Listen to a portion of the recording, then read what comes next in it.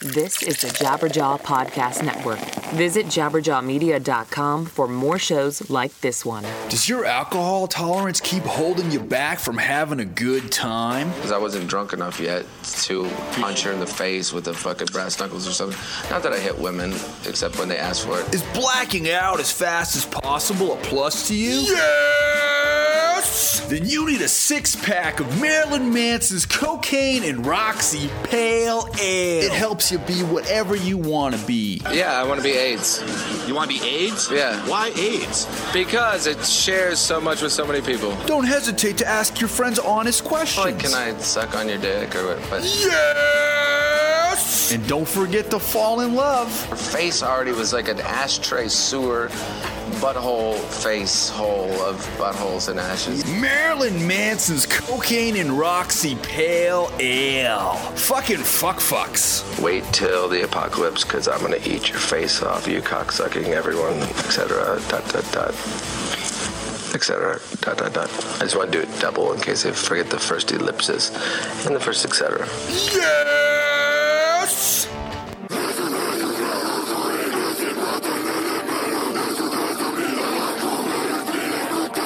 This is the MetalSucks podcast with your host, Brandon Hahn and Petter Spych. MetalSucks podcast here. I am your host, Petter Spych. I'm always joined by Brandon Hahn, hello. And Jocelyn Sharp. Yes, the whole team is here, back again. This week, guys, we get to talk to Ben Weinman of the Dillinger Escape Plan. We're going to be talking about his record label, Party Smasher Inc., and their final shows out there in good old New York. Meanwhile, though, we get to jump in the news. In the news this week, one of the stories that we really wanted to discuss is the dudes from MetalSucks did write a really good editorial about Tim Lambesis and how odd it is to follow him. Now, we're going to touch base first on what was said on the Josta podcast when Nick Hippa talked to him on the Carnifex episode, because Josta brought up to Nick Hippa, former guitar player of As I Lay Dying, current guitar player of Woven War, and Nick Hippa's comment was, I'm going to have Jocelyn read it verbatim, if you may. Jocelyn, can you be Nick Hippa for a second? Yes, this is a dramatic reading. Go ahead. Okay, here we go. Hold on, let me find some music for you right here. Let's find some music. You got some already? Maybe. Okay. It's like porno music. Well, it's still dramatic. It's just something that not really... Man, I'm on the spot. People ask us about it a lot, but what it comes down to is just like, what makes sense with what we have going on in our lives? And we've got a lot of important things going on that don't relate to that, and we've made commitments to, and that's what we are honoring at this moment. Okay. And what we were looking for was... No. No. Just a no. Just flat out. Just no.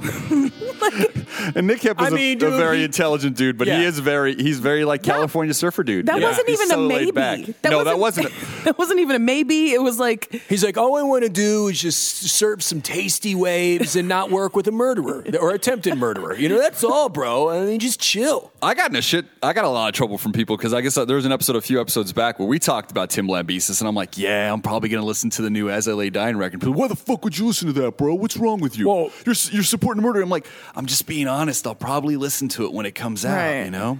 It's not like everyone's not going to be listening to it looking for secret clues that he's a murderer. Yeah, exactly. Yeah. I will not. All of a sudden, he's just telling you exactly how he's like, and then I paid someone to pay. And then he's just like, they're like, whoa, I think he's... Yeah. But what I will not do is in essence, buy the record or buy arrest. That's the song. I won't buy the record. I won't buy a shirt. I won't support Tim Lambesis. You won't go see him live. I won't go see him live, but like I like I said, I don't know if I'm allowed to say I will listen to the record. You will listen to the record if a promo copy is sent to you for free. Why did you put finger quotes around listen? No, I'll probably end up listening to it on like one of your guys' Apple Musics or something. I want to hear it. Right. Is all I'm saying. You my curiosity of like, all right, this is what this guy's bringing after he tried to kill his wife is really high. Well, like I want to hear the record now. Here's why it could be good though. I'm sure there was a lot of rage in prison, you know, so maybe he was talking about some stuff, you know, like just mashed potatoes or whatever. I don't know. Like he's going to probably sing about what he saw You there. said mashed potatoes. Well, hey, that pisses people off. If it's based off prison, it's probably going to be like some real Mashed potatoes in prison. edgy shit. It's not going to be mashed potatoes. I wash my clothes in the toilet, you know, or Yeah. whatever. It's something. So the editorial that they wrote was very, very much like dudes. Like, how is us as a metal community, are we cool with this guy that failed at killing his wife, which gave him a lower prison sentence, but you're not supposed to look at it as a failed murder attempt. He's a murderer. Yeah. He's a murderer. If he was successful, she'd be dead. Yeah, that's all. He is. That's kind of what they're saying. Like, so why are we defending him? And they had screenshots of people kind of defending him. And then I'm with the guys. We shouldn't defend Tim Lambesis or support him in our community anymore. But then I got that stupid part of me that's like, well, I still want to hear the record. I don't. But again, that's what I'm saying. Why don't I have Jocelyn's attitude? Because I was a supporter for so many years, and I really like their previous records. Because here's another thing: is maybe you secretly want to kill someone. Well, that's another thing I'm worried about, right? Maybe I want to kill somebody. Yeah. But I have. If any of us was going to murder at this table, it would be Pete. I think it would be Pete. We let our demons out. Yeah, Pete just internalizes them. internalize a lot of shit. He internalizes them. I can't wait till the day where I'm on the news going, I never knew that side of him. You guys don't get to see this because you can only hear us, but every once in a while when Gooch interrupts Pete, I see little fires in his pupils, in his eyes, and his eyes stop blinking, and he just stares right at Gooch with like the hate of 1,000 cultures. Basically, Pete has been counting backwards from 100 until he murders me. I think I'm somewhere around 42. Yeah, so we got years. But it's crazy because people are addicted to stuff. You're addicted to cigarettes and alcohol and all this stuff. And I'm trying to be addicted to discipline. Eventually, that's going to break. Like, you know what I'm saying? Like, no, do the right thing. You're going to have a relapse. Well, eventually, I'm going to relapse from my discipline addiction. No, you know what's right. You know what? Be a good person. Don't harm people. And then eventually, you're right. I'm going to relapse and just rape and murder. Right? No, you won't. You're too nice of a guy. Rape. I'll never rape. If you did lose it, you would just like go into Kmart and kick over a bunch of shelves or something. I would just knock over a waterfall of paper towels. I'm out of here. Nobody wants clear Pepsi. I would just fucking rip that display down. Well, dude, like with Pete, it's just like if he ever did rape and murder. Pete's not capable of rape. No, I know not capable. And he's not capable of murder. Well, I'm really not capable of murder. Brandon wants me to kill him. No, because he wants. I want to be a martyr. I want you to make me the MetalSucks martyr. He wants Vice to do a documentary about the MetalSucks podcast. Yeah. Just nothing but just a documentary without our Gooch. Yes, a documentary of MetalSucks and Rise to Offend, and exactly when we started, when Pete snapped. You know, that's basically what it is. It was the Tim Lambesis episode. That's when Pete had enough. But the thing is, Pete's so positive. Like, if he did murder someone and then go to prison, he'd be like, "Dude, it's pretty cool, man." I mean, That'd be fine. You got an exercise place. You know, the rape ain't that bad. The food, you could deal with it. You know, that's true. He lives off Skittles and club soda. Like he's not going to care about the food. Yeah, you know, some guy boofed in a poster. You know, that I put on my wall. What's boof? It's when you stuff something up your ass into prison. Gross. That's what it's called. That's the term boof. Swear to God, you got to boof something in the prison. Look it up. I'm going to look up if there's a metal band called Boof. Because there needs to be one. Exactly. The Boof conspiracy. We're Boof from Baltimore, Maryland. On the Tim Lambesis thing for me, though, it's just like we're okay with it just because he's shitty at murder. Like, he's just bad at murder. Yeah. That's why he's not he's not in jail for murder. He's in jail because like attempted murder is just you tried. Yeah. Like you tried, you go to jail. But it's like if you were successful, that person would be dead. Right. Right. Yeah, I'm completely with you on that. And then, so how does she live comfortably? You know. And as a fan of the band, which I was, I can't listen to their records anymore. Just like that, like I was really into the Decapitated record, Anti-Cult, this year. I was really into it, and then it's like the second that news broke, I was like, I'm not listening to this. But now, anymore. Wasn't there news of that? Well, no. There was an update this week, which we can talk about. It wasn't really a big update. They just pretty much are now in Washington. They're all charged with rape, and then their lawyer said that the cop stated that the cop on the scene stated that there wasn't enough sufficient evidence to prove that there was a rape. So that's still got a long ways to go before we comment on it, but it sounds more and more like, and that's another thing. What if they do get off? Let's just hypothetically, hey, they got off.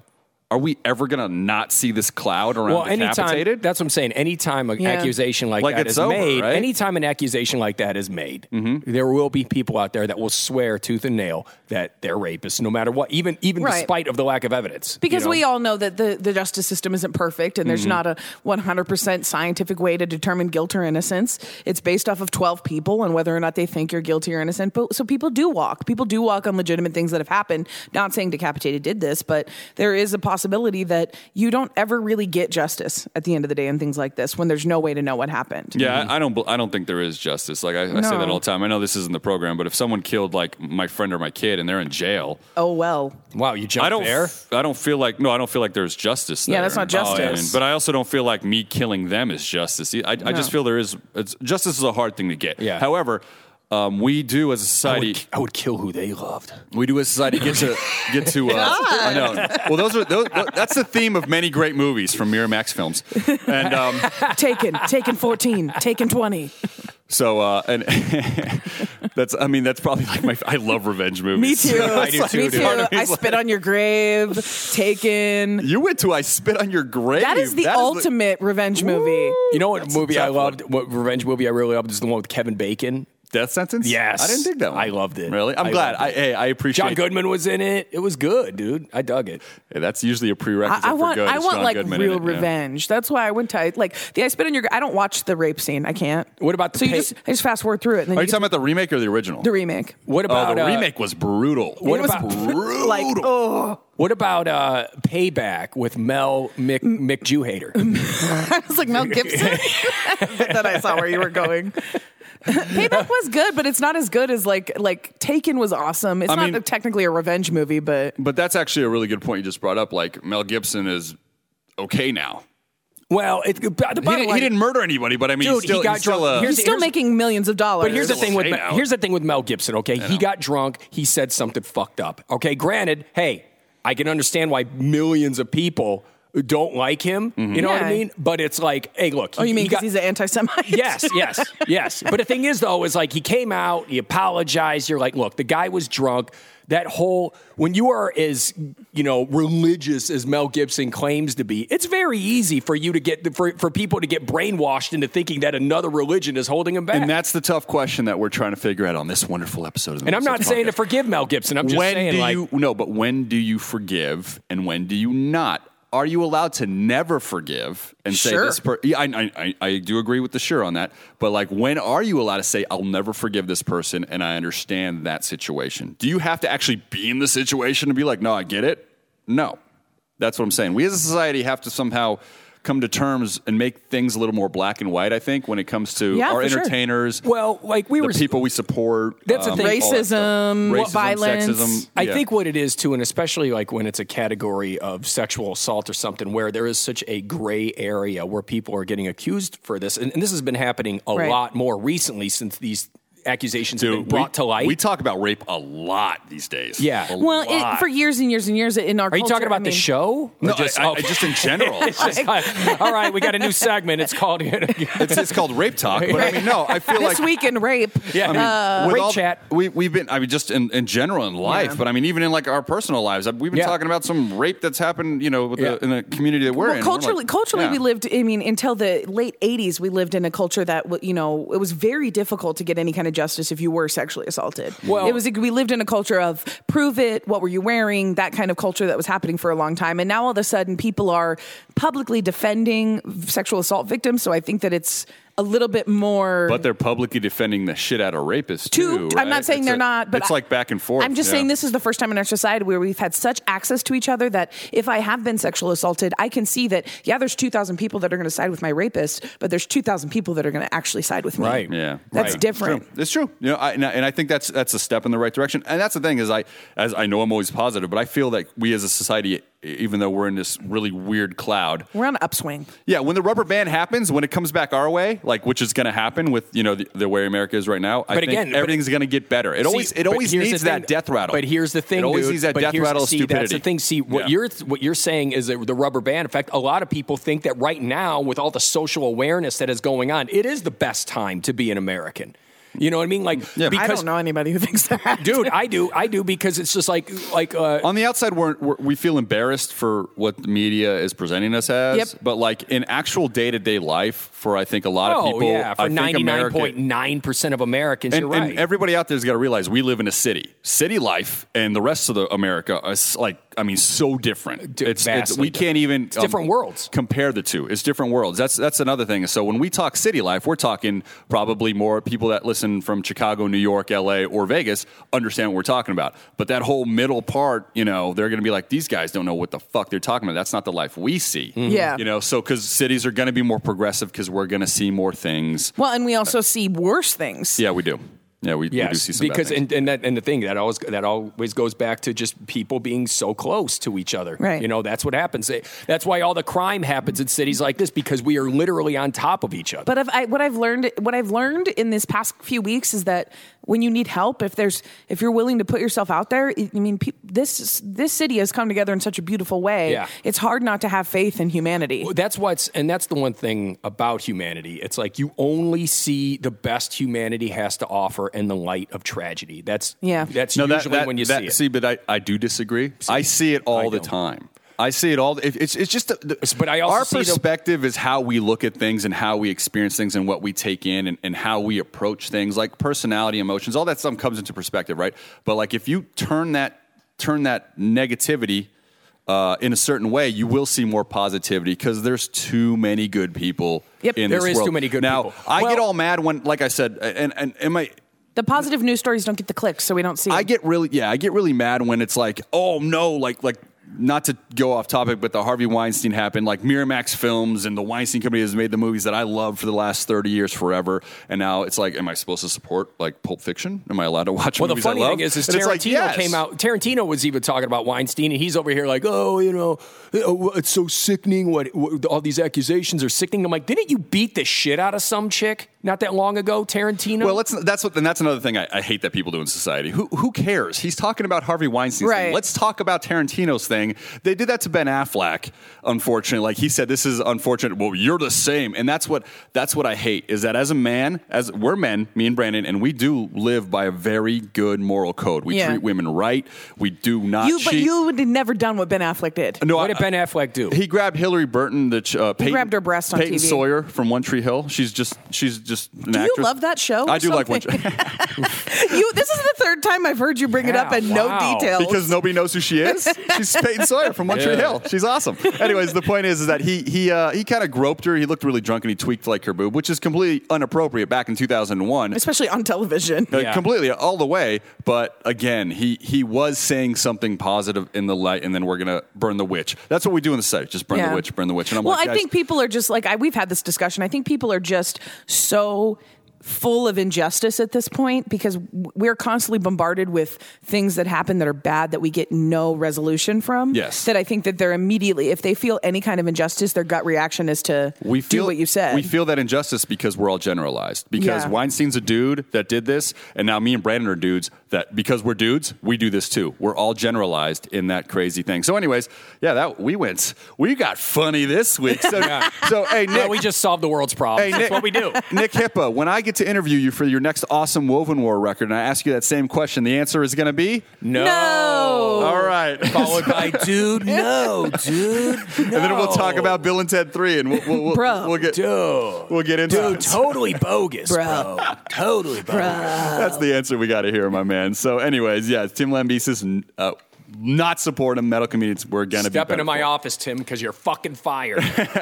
So before we get into my bucket list interview, getting to talk to Ben from Dillinger Escape Plan, let me tell you guys something. On November 3rd, Cannibal Corpse returns with their latest Red Before Black. It's produced by Eric Rutan.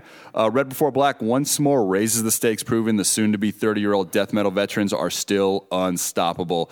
Catch the band on tour this fall along with Power Trip and Gatecreeper.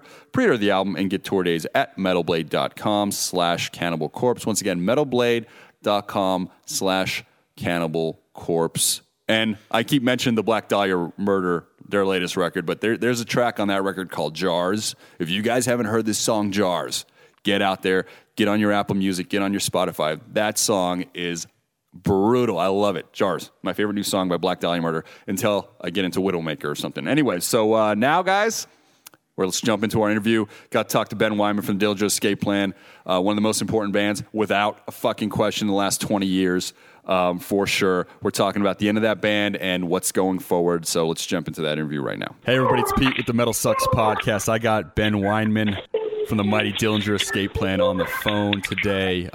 We are here to talk about many things. Party Smasher Inc. Records.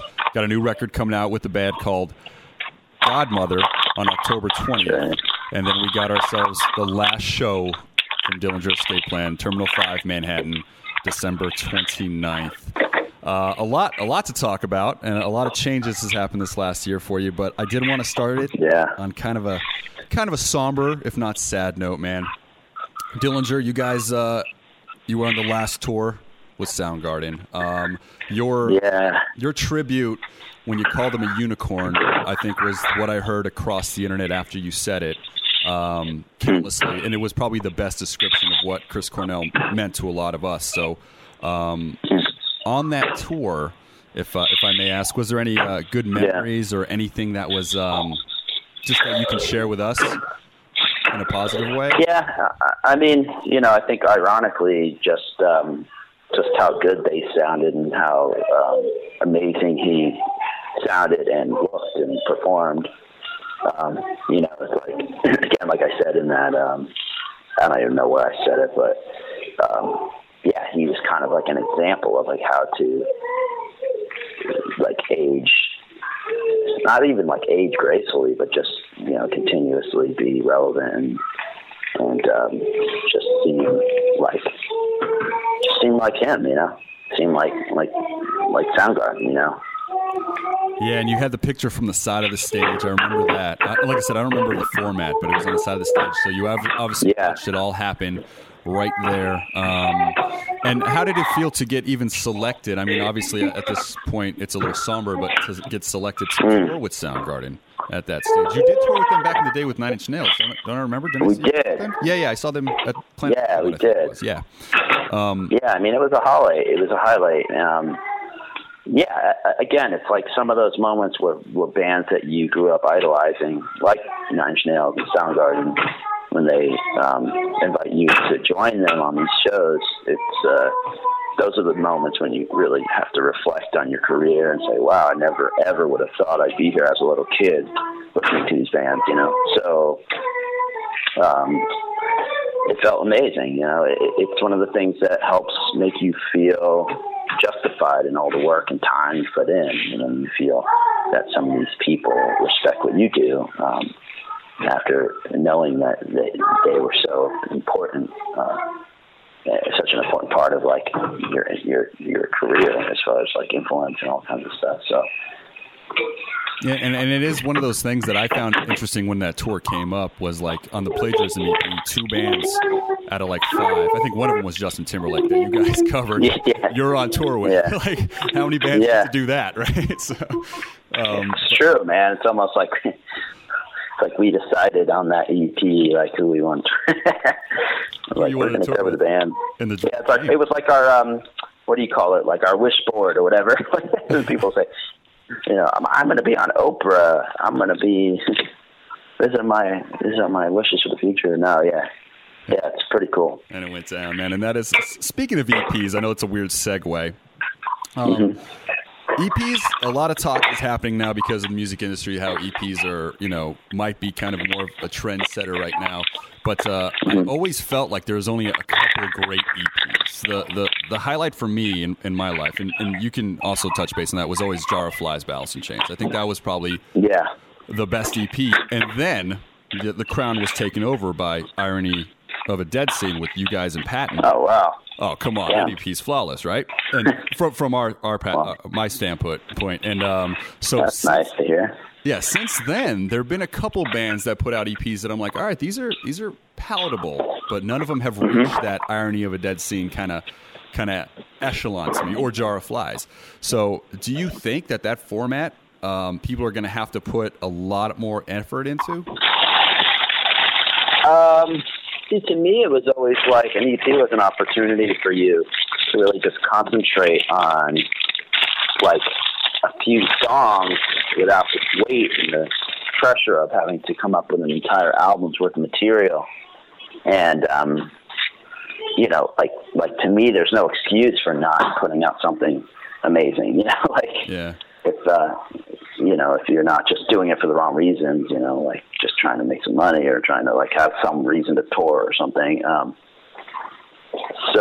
Yeah, it surprises me if bands are putting out. And in one respect, I guess it is kind of an opportunity for you to experiment and try new things as a band. So maybe that is one of the reasons why certain artists put out maybe disappointing to some, you know, music in an EP because they're trying new things. But it's definitely, I guess, in this day and age where people aren't listening to long-form albums anymore. They're listening to playlists, they're listening to songs, they're getting their music in ways that don't really lend itself to sitting through an entire album. It does make sense if you can put out physical albums. You might as well just do it like that and then put them out more frequently. I think it makes sense to me. And it does, like in a lot of ways, like 9 Inch Nails, we just talked about them. They're putting out the EPs, the last two they did recently, and then Down a couple years ago put out some really solid ones, even like Skid Row. So a lot of bands are, I feel like they're formatting it to be a full album, but they're stretching it out a little bit. Like they have an album's worth of material, but they don't feel the listener can grasp it all at the time, I guess. So, and then there's other bands that I feel they are just kind of putting out the B-side cuts that maybe didn't make the record, but they're pretty good. Right. You know, so it's and that's the thing. It's hard to differentiate because of the stigma with an EP. So, but with a full length, like your expectations are the follow-up, you know, type of thing to a record. So that's where my mind is kind of a little twisted. But I am a little older, so maybe I think the youth might get it more, You know, well, I think, you know, from my experience of just being in a band for a really long time, the first body of work you put out is really often hard to beat because you're putting out an album where all you care about is just making awesome music. You're not thinking about the money. You're typically working a job or whatever, and you're just making music. And you might be spending a lot of time and a long time making it. And then when it comes out, maybe you get signed to a label or whatever, and you put out the first record and it does well. The expectation of a sophomore release that tops it or matches it while you're touring and doing interviews and press, and like there's a timeline and there's all these people that want you to get it out a certain time in a certain way. It's really hard to like kind of produce under such different conditions than when you're like putting out your first body work. So in a way, I think EPs make more sense after you've established yourself with a full length, because then you can really concentrate on putting out the best stuff with the time that you have, and then go out and perform as well, as opposed to just like sitting in your parents' basement writing music for a few years. So with the label that, you know, Party Smasher Inc. is the label that you're going to be focusing on a lot more now that Dillinger Escape Plan is going to take its bow. Will you kind of promote maybe that EP format a little more, or do you still feel the bands that are on your label, like a band like Godmother, is best served in a format that is an LP? Well, I think it's really like depends on the band and what they want to do. You know, some people feel like they need a full-length album in order to say what they want to say. And I think traditionally the only reason why, or at least one of the major reasons why people were putting out long-form CDs, like full-length CDs, is because you can't really charge the same price for a CD with 3 songs on it as you can for a CD with like 10, 11 songs on it. Yet the costs of producing it are exactly the same. So, you know, it's very hard the profit margin is much lower, if not zero, if you're putting out albums that you can't charge the price of a full-length record for. I see. So, but in this day and age, it doesn't really matter. People aren't buying albums anyway. So, like the Party Smasher label certainly isn't some kind of like moneymaker for me. So, like that being said, I'd love to be able to put things that shorter form music that are more relevant in this day and age that people can wrap their head around and really like lose themselves in without being distracted, and stuff like that. So yeah, I love the idea of putting out shorter albums and stuff. For me as a consumer, EPs are always something I do go to the digital format for. I'll go to the iTunes and pick it up. Like I just picked up the Mastodon one or the Lamb of God one they did last year. Like, I just feel it's more, palatable than the actual CD. With a CD or a vinyl on a full length, I just feel like the artwork might be there a little more intensely. But a lot of bands aren't going that route either. A lot of times I'll get a CD and it'll be like a flip. A cardboard with no lyrics or nothing. I'm like, so that's interesting. That's always disappointing me. So EPs for me have always been in my mindset like more of a digital format type of thing. But again, it's just one of those things where as times change, we all learn together. So I thought, and I didn't do the research, but I had an EP with a band. I think you did with Brett from Bad Religion. Is that right? Back in the day? Am I thinking of the wrong dude?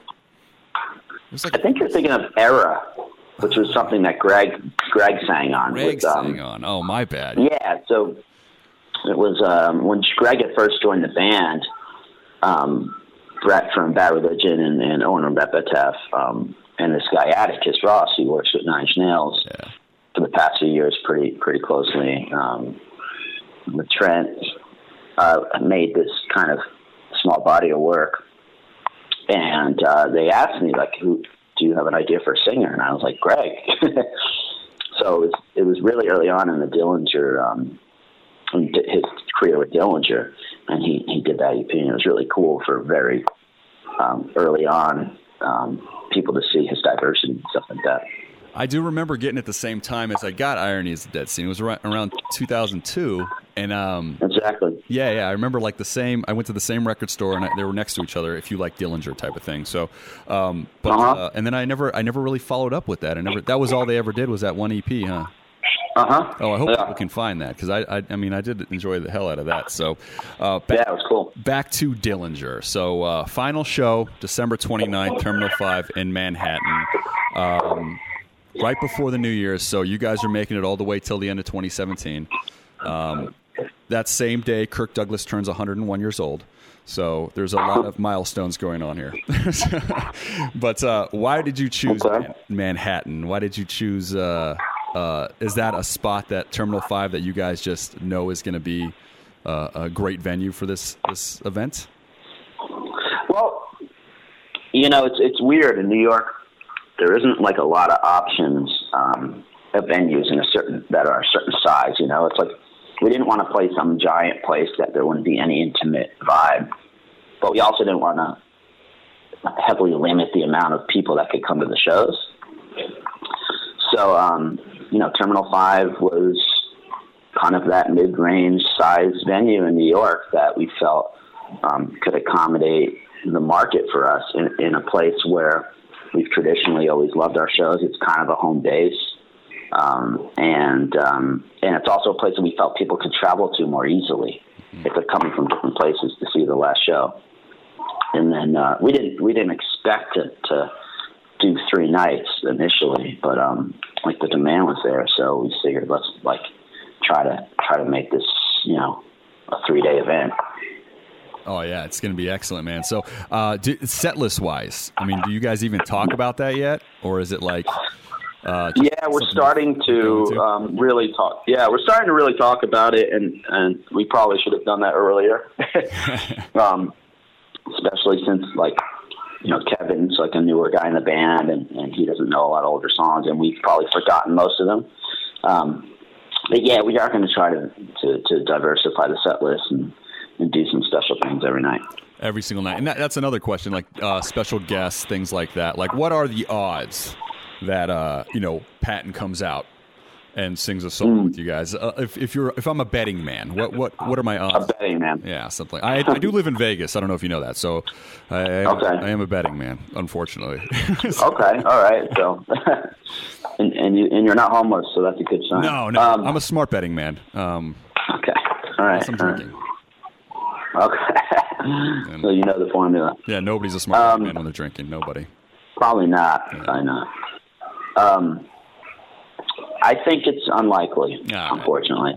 Yeah, he's just not going to be around during those times, but there's always a chance.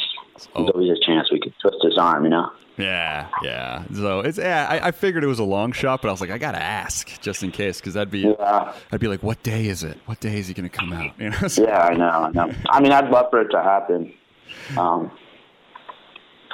And we did perform the EP with him years ago in San Francisco. I saw it on YouTube. Yeah. That was but it would have been nice for more people to be able to experience that. But it was just that one time you guys played it back then. Yeah. Oh yeah, it was great. He did come out a couple times when we went through San Francisco and did like a song with us or something, but. How did that even come about, though? So you guys were a newer band. How did Patton say, hey, I'll do this EP with you guys? Did you ever tell that story? I'm sure you did a long time ago, but out of curiosity. Yeah. Well, we had just recorded our first full-length record, Calculating Infinity. It was 1999, and Mr. Bungle was doing a tour for their album, California. Yes. And we were in the studio finishing up, and we got a call from one of the guys at Relapse Records, may even been the owner, Matt Jacobson, who said that they had talked to the Bungle guys and they were interested in having us open up their U.S. tour, which was about 2 months across the U.S. And it was like kind of last minute. We weren't prepared. We were still finishing up our album, but we're like, yeah, we had to because we were such massive fans. And at that point, that was such an opportunity for us. I mean, we were such a small band, so to get in front of new people and also those people be fans of a band like Mr. Bungle was just such a great opportunity. So we ended up getting in the van, driving cross country to California and starting the tour with the band. And one of the first people to hear the album was Mike, because we just had it. Like we had like a disc or something, you know, of the mixes, and we just gave it to him. And he was listening to it as I drove around, annoying the rest of the band. But you know, he was a fan before we went on tour with him, obviously, and because he asked us. And then I think once he got that album, he became more of a fan, and then we became friendly over the tour, and just realized we were like-minded. You know, we had a similar creative process, and it would make sense at some point to work on something together. So then fast forward to, I don't even know when it was, a couple years later, we were in between singers. Our first singer, Dimitri, had moved on, and we started recording demos of new songs. And I was just like, hey, maybe Mike wants to sing on these. Maybe what we do is we put out an EP in between singers, and that's how we keep relevant and keep productive while we're searching for the guy, you know. And we sent Patton the songs, and he said, hey, if it's something that I feel I could do something over, it makes sense, I'm down. So we sent them those songs, pretty done recorded-wise, and like I think 2 weeks later, he hit me back with a demo of him doing vocals on it. So it was that simple, really. And that's how Jar of Flies lost its crown, right there. But that's awesome, man. No, timing is everything, and it's crazy because I saw Bungle live on the California tour in '99 at the House of Blues out here in Las Vegas. But if I missed you guys, I kind of hate myself because I must have showed up late or something. Yeah, you probably did. Oh wow! See, and I'll be honest, like I had an Abe the Cop, I had a Nora and Dillinger split, and then I got the Abe the Cop EP. This is how I discovered you guys, like I said, from this cool record store that we had out here in Vegas. Obviously, it's gone, but so I actually would have known who you were when I went to the show because we went out to the Bungle show. Which is rare. Yeah, it would have been something cool, and then we went out, and the fact that you got to see him every night, dude, that show was. Wow. I mean, they killed it. When he sang Retro Vertigo, the Goosebumps, I had all day, right? So that's awesome. I can't believe I missed you guys. Yeah, that was a learning experience for sure. That was a huge learning experience. Did that kind of influence you when you were looking for another singer when Dimitri stepped away? Were you like just watching Pat and tour? Because Greg has that same effect when he's singing. You know, he gives me that when I hear something like Milk Lizard, he'll just hold me same goosebumps. Was that something you were thinking about when you were looking for the singer back then? I mean, I think that Patton is the ultimate like heavy rock singer guy. You know. Like, there's very few guys that cover that amount of diversity that are not corny, in my opinion, when they sing. So, if you're going to have diversity and a lot of vocal range over heavy music, it's really difficult to do that and not kind of, tip into that, like, corny category, corny territory, I guess. In my opinion, anyway. I'm really, really hard on us and myself and what we put out there. So I think we just needed to have someone who we knew could not only do what we did in the past, but like step up to the plate with what we were doing as Mike. And then on top of that, also take us somewhere new. So, we definitely were pretty specific about the level of person we needed in the band.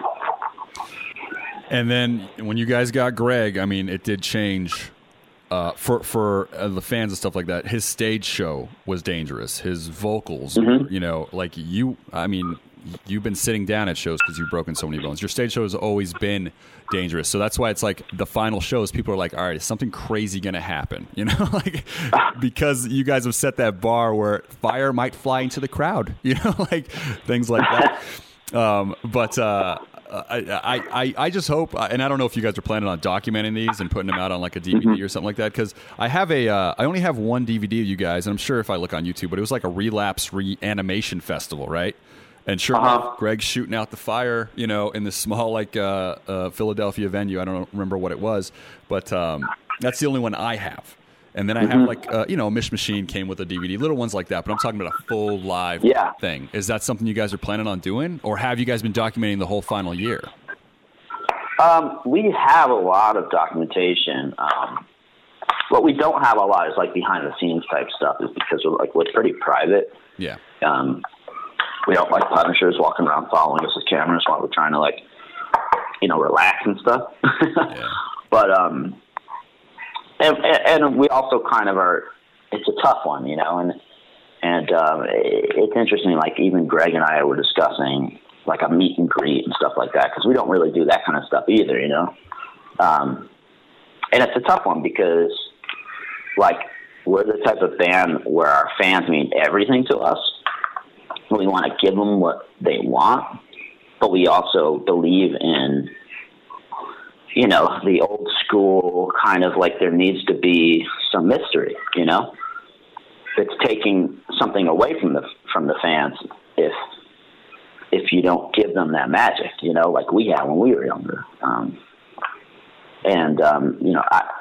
I didn't know everything about the bands I loved except for what I read about them in the Rolling Stones or the very few special, like MTV special with Metallica or something, Yeah. I didn't know what they ate for breakfast or, whatever, So, and some of that made rock and roll like super special to me. It was magic, so we're always torn between like the idea of like the art is the art, what we produce is what we produce, and that's enough. We don't need to like create all kinds of like auxiliary products, Yeah. But also saying, hey, this is nobody buys music, so creating products around our music is how you survive, and it's what people want, and it's okay that they want that, like instead of a CD or something like that. That's okay. So we're always in debate over that stuff, and sometimes that gets in the way of us actually making anything.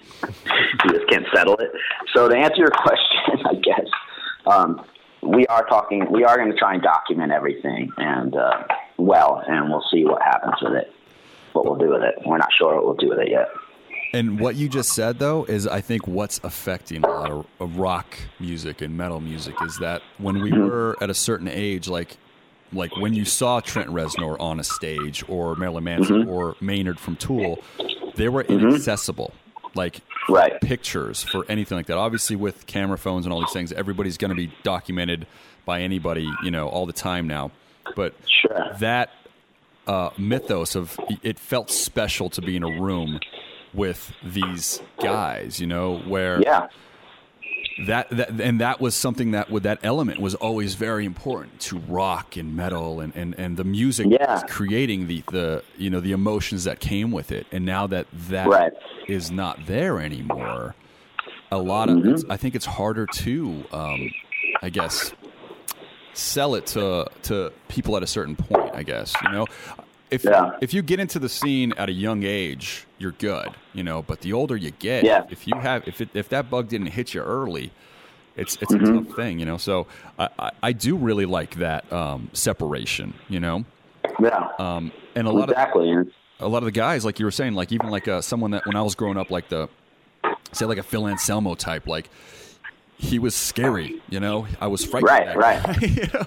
And then as the years go by, he was kind of a caricature of himself because of the way, cameras captured him and all those things. Now he looks like kind of like a lovable, goofy bear, where I'm like, no, that guy, absolutely rip my head off, Absolutely. And so, that is important. I do. And you guys do have that now that I think about it. Like, I am intimidated by Greg and you, because of what I see on stage. I'm like, nah, he might hit me with a guitar, but that's good.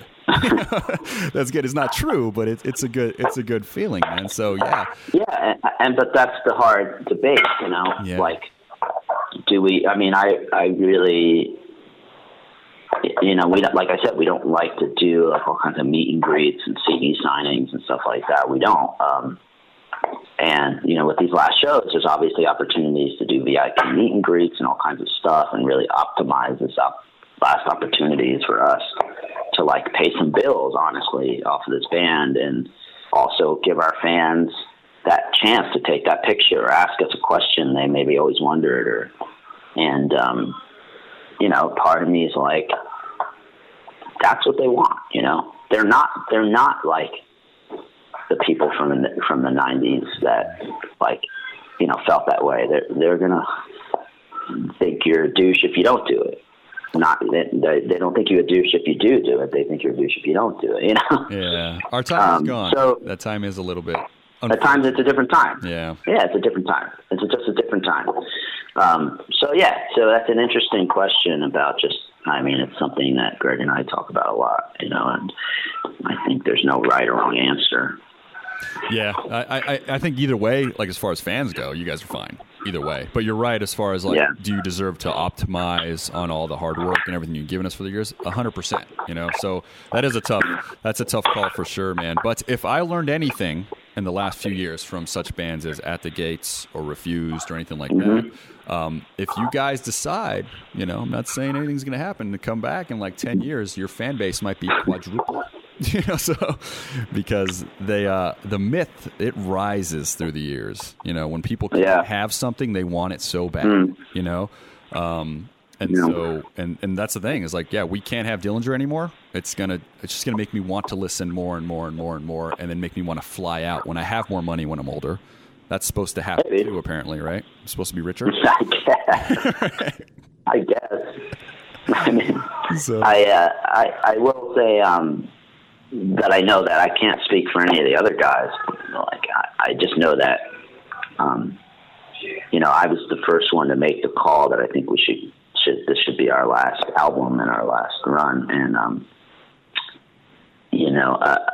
I definitely did not do that with the intention of like trying to come back in 4 years or 5 years or 3 years or 6 years even, and like bank on this band. The goal is to then move on and achieve new things, 100%. Yeah. And I do understand that as well. And completely, like, in no way am I trying to push that agenda. It's just one of those things. No. Look, it's obviously, even, people in the band are like, dude, if we come back, it's going to be huge, and I'm just like, I don't even have that in my mind. Nice. You know, like I'm enjoying this moment. Like I'm in the moment. Like this is a celebration of 20 years for me, you know? Yeah, and that's... Of 20 years of starting it how I wanted to and ending it how I wanted to, you know? So yeah, no offense by like that comment. It's certainly something that everybody talks about all the time, especially with the things like Refused and all that, and at the drive-in and all these reunions. But, yeah, there's another one like Faith No More. I remember I saw them on their last tour back in '97, and Limp Bizkit opened for them. And I was at a venue called the Huntridge out here in Vegas, and there was maybe 150 people there. Like I remember thinking, what? Yeah, I'm not. This is not. I'm not making that up. There was maybe 150 people there. Faith No More and Limp Bizkit '97. 150 people. I swear, I'm not making it up on the Album of the Year tour, and they killed it, right? And then when the reunion happened. I had to go to L.A. to see it, but I mean packed to the brim, and it was about and that's what happens with with time is that like the great ones, the ones that are first, the ones that were really special, don't go away just because they're not effective. You know, they remain in our hearts, and then we keep pushing them to our children. You know, and you have and you have kids, and I mean, I doubt you're gonna. No offense, I doubt you're gonna push Disturbed on them. You know, as the years go by. You know, you're gonna, my kids already listen to rap music. Oh, they do. Your kids are good. I just talked to like Nick from Paradise Lost, and he said his kids won't even listen to his band. And I'm like, oh, that sucks, man. I'm embarrassed. But my 5-year-old stepson always wants to listen to Dillinger. That's awesome, man. No, and then like moment. He didn't get into that I'm fat stuff yet. No, he's straight. Nah, man. Ooh. No, it's basically Dillinger right now. His playlist is Dillinger, the Gorillaz. What else does he like? I think he likes The Prodigy and Ghostbusters.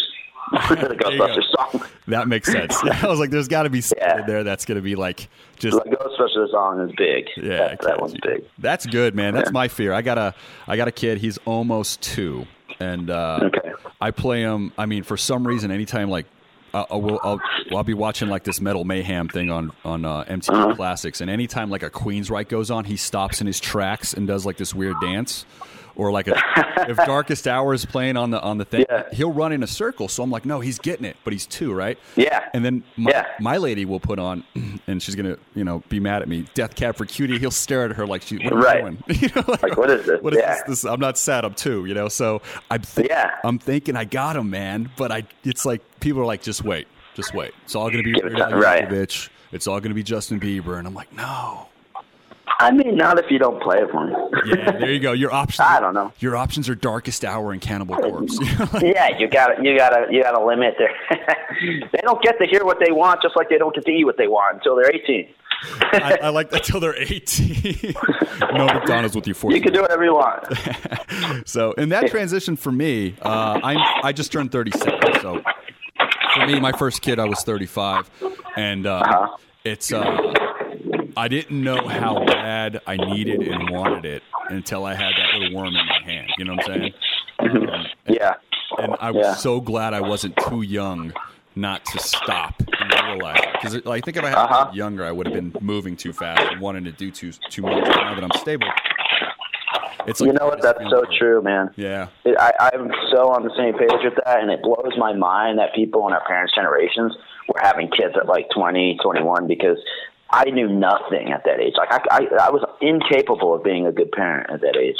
You know, like thinking back. Yeah. And I feel like so grateful to be like 40 and raising children. Like it's just so much more evolved and like so much more insight of what's important and all that stuff. You know, it's yeah, right. Amazing. And it shows you, like, for me, like the first thing I realized, I'm like, when there's all these things like that are happening in the country that people aren't unhappy with, I'm like, you know what I can control? Yeah. I can control this kid's bringing up.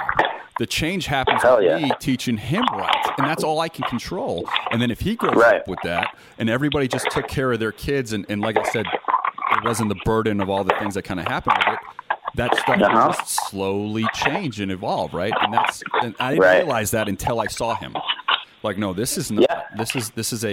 This is an atom bomb that can change everything as long as I'm always patient and I'm always smart and I don't, and things like that. And you're right. At 20, I probably would have watched the kid drunk. I'm not judging anybody. I'm just saying. I'm being honest. No, but you definitely, I would have probably just been like, this kid's keeping me from doing what I want to do, and I probably wouldn't have. Like, why is this fucking 5-year-old spilling shit on the floor? Exactly. What's wrong with this? What's wrong with this retard? Like, why is he not like talking to me like an adult? Yeah. Ghostbusters song. What kid? Yeah. No, here's some hate breed. So anyway. Yeah, it's like. But yeah, dude. Man. So same page, and that's something I try to sell to all my friends. I'm like, you guys don't know yet. Don't know yet. Yeah. Because on paper, let me ask you this. Yeah. Not to like make this into like parent hour, but I was going to do that. I warned the bosses. I'm like, I'm going to talk about music for a while, but we're going to parent hour because you're in the same boat I'm kind of in right now. Yeah. Like, so I just had a baby too, and I gotta say I did not really love it at first. Ooh. Okay. I'm going to be honest with you. I'm not going to be one of those guys who like I saw it right away and I was just like my heart exploded. I was like, this is cool. This is super cool. Like this thing just saw like light for the first time. It opened its eyes. That's very interesting. But it's a potato. Like it's just like googly eyes, looking all over the place, doesn't know shit. I'm like, and then one day it snapped, and I was like, I love her like more than anything. Like it's like I miss her all the time. Like I want to hang out with her all the time. And I just thought that it was interesting because I like people. I had one person, my brother-in-law told me that. He's like, don't worry if you're not like immediately like, have the same feeling your wife has. She's like held the baby in her stomach for 9-10 months, 100%. Yeah. And so that was an interesting thing for me to experience that, just kind of like learning all about that, When that gumless smile looks at you in that little worm head, and you don't even know if it's on purpose, right? Yeah. It's over. Because you're the only person, and she's not going to remember that, dude. You're the only person, you and your lady, that are going to remember all these moments till about like 3 or 4. Yeah. And that's where your connection is going to grow real strong. But they're going to be like 8, 9 probably, not remember any of that. But you get it all. Only you. That's so special. Yeah, no, it's true. It's like that's when it first starts to happen. When you first see that, like maybe social smile, you're not sure. It might be gas, but you're going to take it as she meant it. Like exactly. Like, and you're just like so excited, So excited. Dude, everything, the crawl backwards, the first time you fell off the bed, down the stairs. That actually happened. I know down the stairs, dude. I mean, how old? He was 10 months, man. Damn. Yeah, it was like 15 That's scary. steps, bro. He ran away from me crawling out of the master bedroom, and his butt just missed the step, and I ran after him, but you can't catch. And it looked, and I made a noise like, baby, like my voice, my lady said, she's like, I never want to hear that panic in your voice again. I was freaking out. So I picked him up and ran to the hospital. They're like, no, he's fine. Everything's fine. I'm like, can you x-ray him? Can you like, felt like a true failure. Yeah, it's scary. Yeah. So, it's scary, man. That stuff happens. I saw my baby like fall off the bed the other day. Not high, but like she was fine. But there's like a thump. You hear the, and you know it's a kid. Yeah. You're like, ooh, that's a kid. You're like, man, that just looked like a puppet or just like bleh, Yeah. Yes. And then it's just weird. Yeah, man, I can do this all day. So, and that's what I say. I like new dads. People always this is what they told me, and I'll get off of it, I know. But they're always like, "Oh, you're gonna be up all the time. It's gonna be miserable. You're not gonna do anything anymore." And I'm like, "Shut the fuck up, man. Keep it positive." All right, I don't say anything negative about my kid, and from when my lady was pregnant, I go, "Be positive. Don't do that to me. I'm not scared." And then, sure enough, everything has been exactly how I knew it would be, like, because I wanted and all that stuff, just golden, People tend to always shit on things because it's not for them. I don't know. But anyways. Right. Like, kids, no, man, they deserve better. I've seen kids like change people, you know, who I thought were just like would never live like an unselfish life, and then all of a sudden it's like, wow, this is amazing, you know. And it's cool. And I've also tried not to be like we're doing it right now, but one of those parents that just wants to talk about like being a parent to people who don't have kids. Like, that's punishing. I know. I know. I mean, we could check in on Giraffe Tongue Orchestra right now and get off it if you want. You know, how you guys doing with that? But it's cool. I mean, it was really great. It's not really active. No, but it was something I wanted to do for a long time. Me and Brent just really wanted to accomplish it and make a band together. And it was really hard with schedules and all kinds of things. And then we finally made it happen, and we're really happy with it. So it is what it is. William Duvall, though, okay? That guy did the impossible. If anybody's seen Alice in Chains the last 10 years, you're like, yeah, amazing. Anybody puts Black, you know, I'm just saying, like, Black Gives Way to Blue, I forgot the name. He somehow made it work with the change. Yeah, that was not easy to stand into. No. And he looks so calm and cool the whole time. No panic. Yeah, man. Well, that's why we wanted him to be in the band, because it's like I know people throw the word supergroup around, but it's like the truth is it's just a bunch of people we've run into throughout the years that were just really good at what they do, and like, hey, you want to jam? You want to jam? Let's do it, you know. And the fact that he did step into those shoes and do so well made me really interested to see what he would do, not singing over Alice in Chains, you know? Yeah. So. Oh, and his voice is different on that record. Like, you hear, like, a lot more, I don't know what the word is I'm looking for. It's just a lot more, I don't want to say higher, but it's just there's different range on the GTO songs, you know, than on the Alice in Chains songs. And because there's parts where I'm like, whoa, this guy, he's knocking it out of the park. Yeah, I just think more freedom, I think, probably So, dude, that excellent. So let me just and then we got to touch base before I let you go. I know we've gone a little bit long here, but on Godmother, the record's October 20th. I heard the song "Weak," I believe it was. That's my only experience with them. Digging that tune a lot. Okay. But you said this is a passing of the torch, and I'm assuming the Dillinger Escape Plan torch. Yeah, and when I say that, I don't mean like they sound like Dillinger. Okay. No. I want to.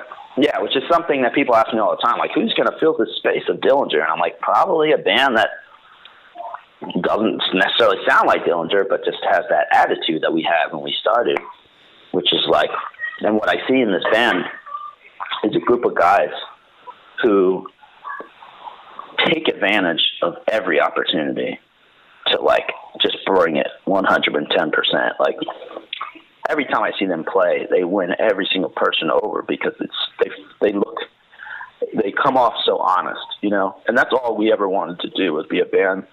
It didn't seem like a gimmick. That just seemed like honest, natural, free expression. And whether we did or not, like, you know, that's something that I've always looked for in other bands, whatever genre. And this is one of those bands, one of the new bands that I was like, I heard the album and I was like, wow, this new music's really great. And then I asked them if they wanted to play some of the shows with us in Europe because they're from Sweden. And they did. And I was like, man, these guys are mesmerizing. And like, the energy coming off that stage and the person, like, they just seem like, it's not them trying to do some other band they like, you know. It's definitely, I get the impression that it's four individuals that all have their own thing that come together and make something great, and that's usually what makes great bands to me. Dude, yes, that definitely it. So, Ben, I want to thank you. First, let me promote a couple things. Guys, do not miss the last Dillinger Escape Plan show, Terminal 5, December 29th. Is it the 3 days, or is December 29th, 30, and 31, or? Is it? Yeah, it's the 27th, 28th, and 29th, actually. 27th, 28th, 29th, guys. Terminal 5, Manhattan. I got to see you guys 5 times in my lifetime, I just found out almost 6, but I missed you guys on the Bungle tour. And and I'm telling you right now, every time, whether it's opening for Soulfly, whether it's whatever, at the beauty bar out here, you guys, it's not a memory I'll forget, dude. And then you just mentioned something about how you guys were always trying to be honest and all those things. I'll tell you from a fan's perspective, 20 years following you guys, you succeeded on every level. You always gave out thank you. the music that pushed the boundaries for us as listeners, and your live shows every time left a huge impression, and that is very hard. So your legacy will show that. There's no doubt about it. So guys, if you haven't heard the Giraffe Tongue Orchestra record, I know it's not an active band, but it's a great record. Make sure you check that out and mark your calendars for October 20th. Godmother Party Smasher Inc. is the label, guys. And Ben, you keep being an awesome dad, man. That's all that matters to me now. I'll try. Yeah, that's the most important. It is. Great. I'm going to do my part, I promise. I'm going to make my kid know, and change will happen with our generation, my friend. So. Yeah, man. Just keep doing what you're doing. It sounds like you're a very good dad, and that's the best accomplishment you can have. I'm going to record that and say, this is what Ben Weinman said about me, kid. And I'm going to play that to him every night. Yeah. So, excellent, dude. So, thank you so much, man, for calling into the MetalSucks podcast. No problem. Later, man. Cool. Thanks a lot, buddy. We stopped recording, but hey, I really appreciate it, man. Great talk, and I'm keeping all that dad stuff in, just so you know, man. Yeah, that's cool. Why not? I'm all about it, dude. So, but again, dude, that's awesome. You guys are a hero of mine, so it's a big deal to have the chat with you, man. So thank you so much, man. Thanks for doing it. And always supporting, really. Awesome. Thank you. You're welcome, brother. I'll talk to you later. Man. Bye-bye.